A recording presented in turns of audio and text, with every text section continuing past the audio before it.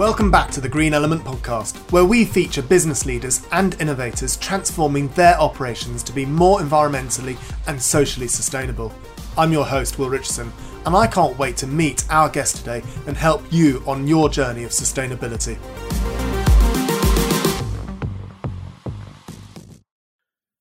Welcome to the Green Element podcast. Thank you so much for joining us today, Jeremy.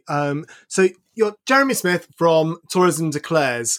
It would be great if you could just tell us a bit about yourself and then a bit about the organisation Tourism Declares, please. Brilliant. Thank you very much, Will. It's a pleasure to be here. So I'm Jeremy Smith. As you said, I'm co-founder of Tourism Declares a Climate Emergency, or Tourism Declares as we are commonly known. My background is that I'm a writer who originally focused entirely on environmental issues from the sort of turn of the millennium. And then from about 2007, 2008, I focused on tourism and sustainability, writing a couple of books, running a few websites, doing quite a lot of consulting. Towards the end of last year, I started having conversations with a few other people in the industry about how we could motivate and mobilize our industry around meaningful climate action. And in January this year, that led to the launch of Tourism Declares. And do you, as an organisation, do you incorporate, where do you start and stop within tourism? Because tourism is quite a big subject, isn't it? Tourism's a very big subject. The industry likes to say that it's responsible for 1 in 10 jobs, or supports 1 in 10 jobs, and supports 10% of GDP. And those figures are challengeable, shall we say, but it's certainly an industry of enormous scale. We now have 135, we'll talk in more detail about what this means, but we now have 135 members of our community of people or organizations who've declared, which range from an individual like myself or a couple of bloggers who have declared, and so one person, up to Visit Scotland, a national tourism organization that was our first national tourism organization to declare when they declared last week. We have one airline, some hotels, several tour operators, travel agents, people working in consulting, in education, in finance. So it stopped where tourism stops. Okay, so there is no definitive border or barrier, kind of. No, I think the thing that is most, I think, is fairly unique about tourism, or fairly specific, let's say, about tourism, is its complexity and its spread, and that it does touch so many different things, and that whereas, if you talk to someone who works for a mining company, and I apologize to those people who work for mining companies who say I got this wrong, but one mining company and another mining company, they might mine a different mineral and use a different set of processes, but they're mining companies. But someone who works for a hotel, their day job is entirely different from someone who manages a fleet of vehicles, or someone who's a tour operator, or someone who works at an airport. So it's almost like loads of micro industries inside of one industry that collaborates. And I think the fact that it's an industry based around connection and community and movement, by its very nature, means that we will connect an awful lot of different things. And what would you say your purpose was as an organisation? Depends which way you want to look at it, but our mission statement is that we want to encourage everyone working in tourism to declare a climate emergency and enable them all to publish a climate action plan. The sort of the purpose behind that is that we have grown frustrated by the complexity, the variety of different interpretations on what we should be doing about climate action, and whether we should be chasing carbon neutral by 2050, net zero by 2050, offsetting 30% of our emissions, chasing climate positive, etc., all manner of different ways of doing things at different speeds, and so on. And this creates an enormous level of confusion, which then translates into your holidaymaker who wants to have a holiday and would like to do it in a way that was sustainable, had a light footprint, whatever it might be. And they get conflicting messages from a company that says it is very green because it's doing this, and another company that says it's very green because it's doing something opposite. We felt that the industry, the travel industry, historically sets its own targets, creates its own ways of doing things, and yet increasingly outside of the industry, in the wider industrial world or in society, there are increasingly established frameworks for climate action, and whether that's through the IPCC, the science-based targets, etc. And the focus that we saw as important is what is roughly summarized as cut global emissions in half by 2030.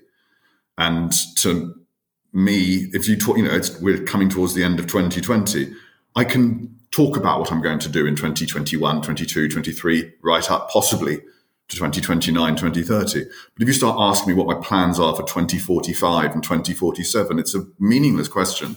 And I can't in any way envision other than some sort of sci-fi response.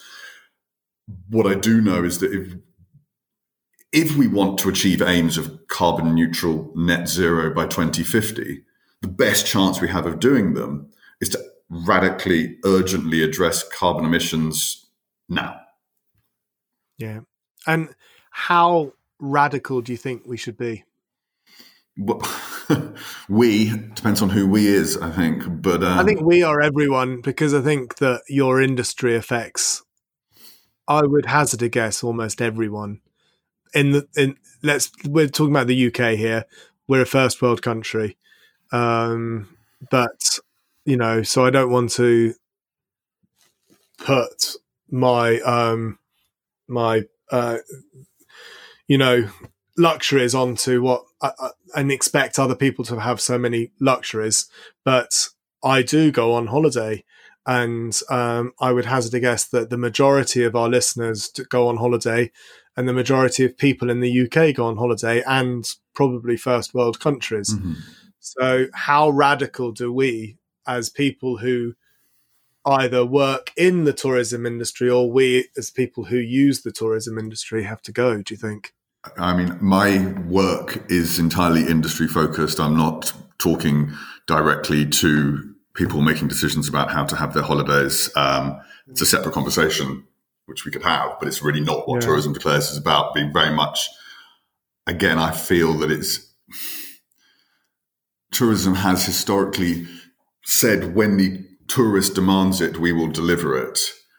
And I have always felt that what we need to do is to say, no, we know we need to do this, so we will do it so that the tourist can find it, so that it can happen regardless. I don't see that we should wait for someone to demand that we make environmentally sustainable, environmentally unpolluting products before we make them. I think we should make them because we don't want to make polluting products. Yeah. Okay. Yeah. So disseminating information and helping people. Yeah. And in terms of, you said, how radical should we be? That is different parts of the industry, going back to us talking about it being a multifarious sort of industry. If you run a camping organization based in Dorset, or take cycling tours, or you take people on walks around the East End of London, then the radicalism of your climate action is very different to if you take people on giant 5,000 person cruise holidays, or if you run an airline, and each one of those has a different role to play and different nettle to grasp and different opportunities in terms of engagement. And what I'm trying to do, and I'm not going to pretend it's easy, is to find a place for all of those people working in all of those industries to acknowledge the challenges they each face and maybe somehow find a space to come together to find solutions. And I think there are solutions. I mean, right when we first started, I was talking about how much good I think the travel industry does for the world, and how we can't be black and white on an issue like this, because basically everyone knows, travel's bad, you shouldn't travel. That's what we're told as general public the whole time, and I personally don't think that that's actually true. I think that there's an awful lot of good that comes out of travel, but equally, it's how do we reduce the emissions on that travel as well, and what do we and how do we play a part?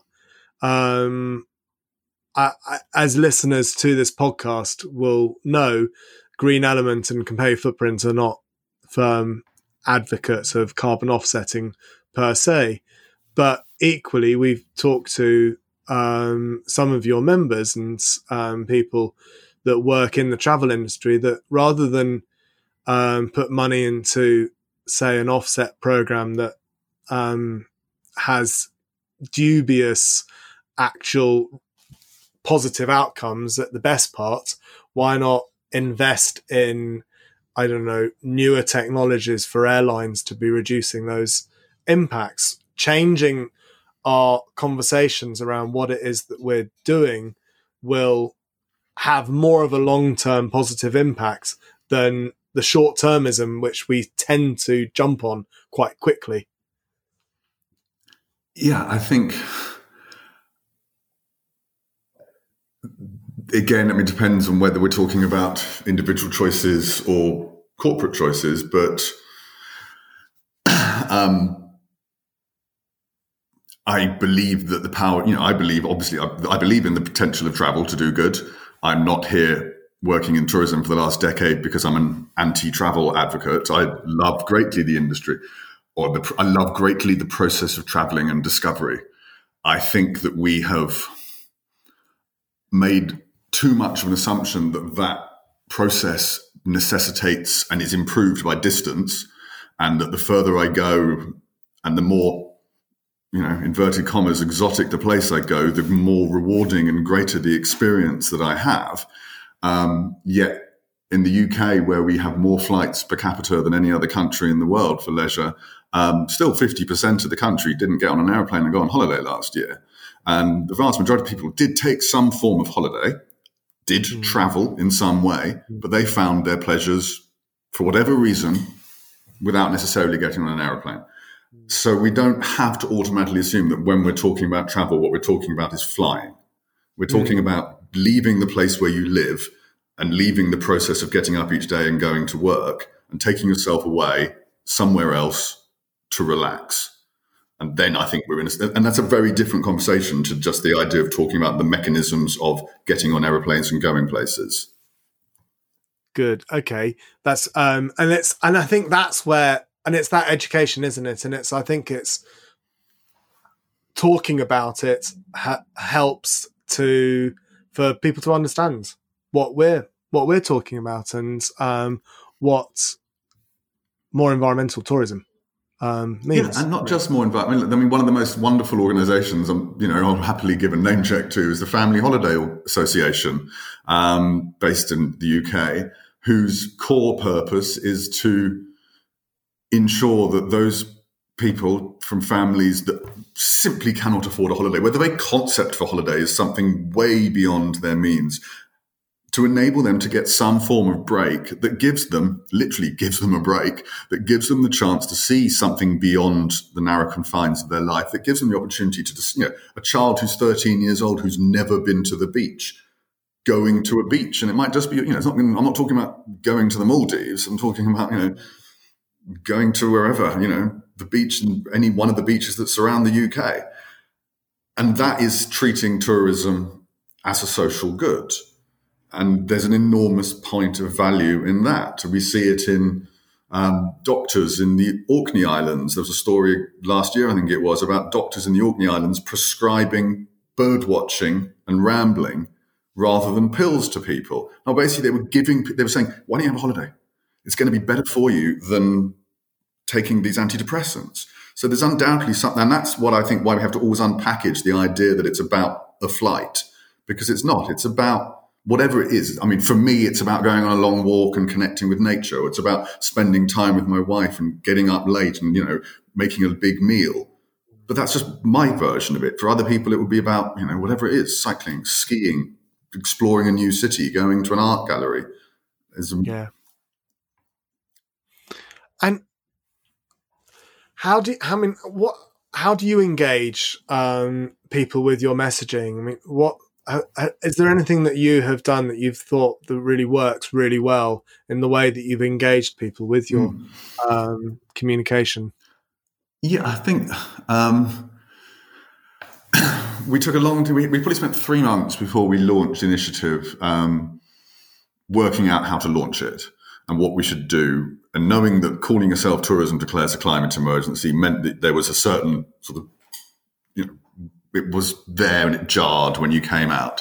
And we studied a lot of the pledges that had happened in tourism, and there are a lot of those out there. And we were concerned that by saying to someone, here's our pledge, come, tick a box saying you agree with it, on you go, that doesn't actually create that great deal of engagement. It's quite easy to do. There's no real barrier to entry. You can just say, yeah, I agree with those things and move on. So what we said is the core commitment of what anyone does who declares a climate emergency is that first of all, they declare the climate emergency on their own website. So all those 135 organizations, individuals, companies who have declared now have a page on their website, which is their Tourism Declares commitment. So every single one of them has committed to do that. And the second thing is they've also committed to publishing a climate action plan, so outlining the beginning of their journey towards climate action within 12 months of declaring. So we both time limited and said, you're going to be doing something with this within the next 12 months, and you're going to put something on your own. You're going to own this. You're going to put it onto your own website. And what that did is it slowed the process of growth down enormously, because I'm sure if we had just if we just put out a website and said you can click here, we probably would have many more signatories now than we do. But one of the most rewarding things has been the number of conversations I've had with people subsequent to them declaring, where they've said, we thought this was going to be just a really simple process and we thought it was great. So then we sat down and started doing it. And then it became a conversation. And then we wanted to do it properly. So we thought, well, if we're going to do this, we're going to do it properly. And that's why it's taken us 3 months to declare, or 3 weeks, or whatever it might be. And to know that without necessarily having done anything about it actively or directly, out there, companies were sitting around as a team, as a group, and having a conversation internally about what climate action meant for them, told me that we were bedding in, that we were actually engaging with them beyond the way that we could have not possibly imagined. And then, of course, because they then publish on their website, they then share the page on their website and they then share it into their networks. And so it means that rather than having one central point with 135 signatories on it, there's 135 pages shared into 135 social networks, and et cetera, et cetera, et cetera. And that to me was although it's taken more time, I think it's created that sort of distributive network has created a far stronger process of engagement in the long run. Yeah, no. And so where do you see, I mean, are you based in the UK? I live in France, but you live in France. My co-founder lives in the UK. I guess what I'm just wondering is how UK centric are you, and do you see it? No, we're not. We by nature of human connection. I lived in London until last October, and I've lived in London all my life, and now I live in France.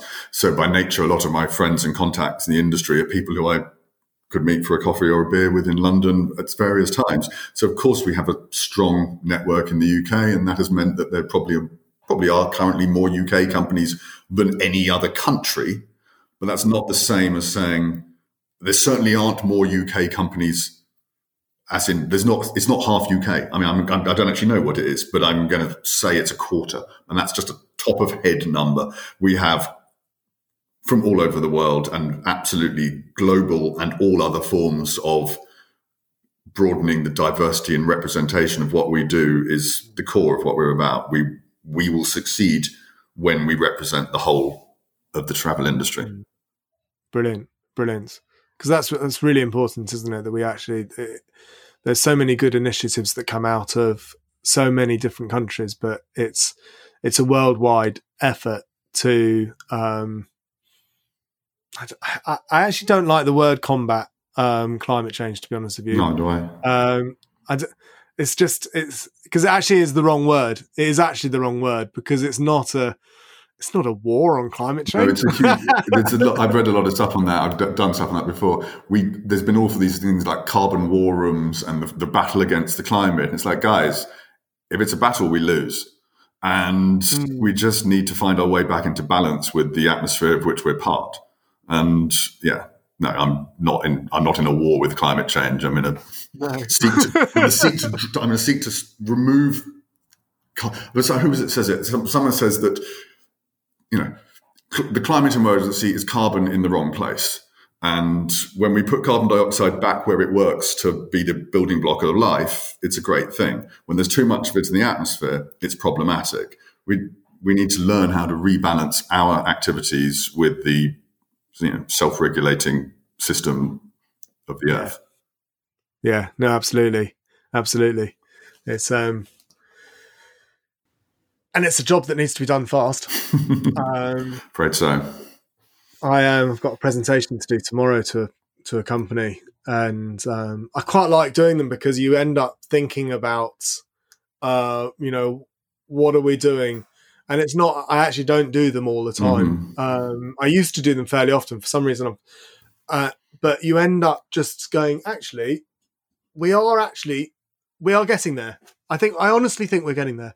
I always come out of them feeling quite positive when you start doing quite a lot of research on where we're going and what we're doing, because there's so many organizations like you that are working with so many other organizations trying to reduce the environmental impact of organizations.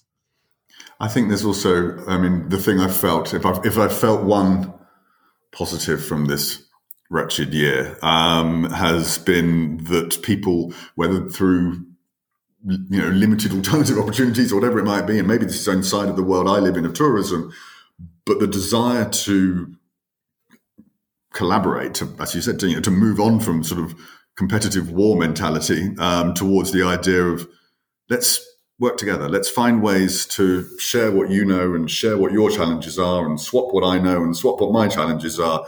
And there's a sort of, I think the experiences of this year have undoubtedly shown us the need for collaboration, support, working together. And I think increasingly people are saying, we're in this together, and let's work together. And that is a positive thing. And maybe, as you said, there's a critical mass of solutions, initiatives, etc., happening where the nature of exponential growth is you don't notice it till it goes to a certain point in the exponential growth, as we've likewise noticed quite regularly this year. And that works positively. And it might just be that all of a sudden, I've been talking about carbon and environmental issues for 20 years, and it was a quiet, lonely conversation 20 years ago. And it's not now. No, I tried getting a job as an environmental manager 20 years ago, and I couldn't get one because I didn't have any experience. And then I was like, well, how do I get experience if you won't give me it? It was rubbish. That's why I ended up working for myself. Yeah. In the end, probably wasn't a bad thing, but it was really annoying trying to get in to an industry. Yeah, I know. It didn't really exist. Does now, though, doesn't it? And that's, and it's good. And I noticed that someone was asking me about how I felt the climate conversation was going, and I said, well, X years ago, I would have been told by an editor, oh no, we did climate change in April. We're doing it again next year. It's not on the slate for the editorial calendar for the rest of the year. And now you'll be in a conversation with people, and the conversation isn't about is it, shouldn't it, how bad is it? It is the conversation that this came up in was on this web summit thing I was in last week. And one person was there discussing the merits of drawing down carbon from the atmosphere, and someone else was there discussing the merits of natural solutions, and someone else was just nature-based solutions, and someone else was we were discussing nuanced varieties of solutions that our industry could get involved with, which is considerably further down a conversation than is it really that scary? Yeah.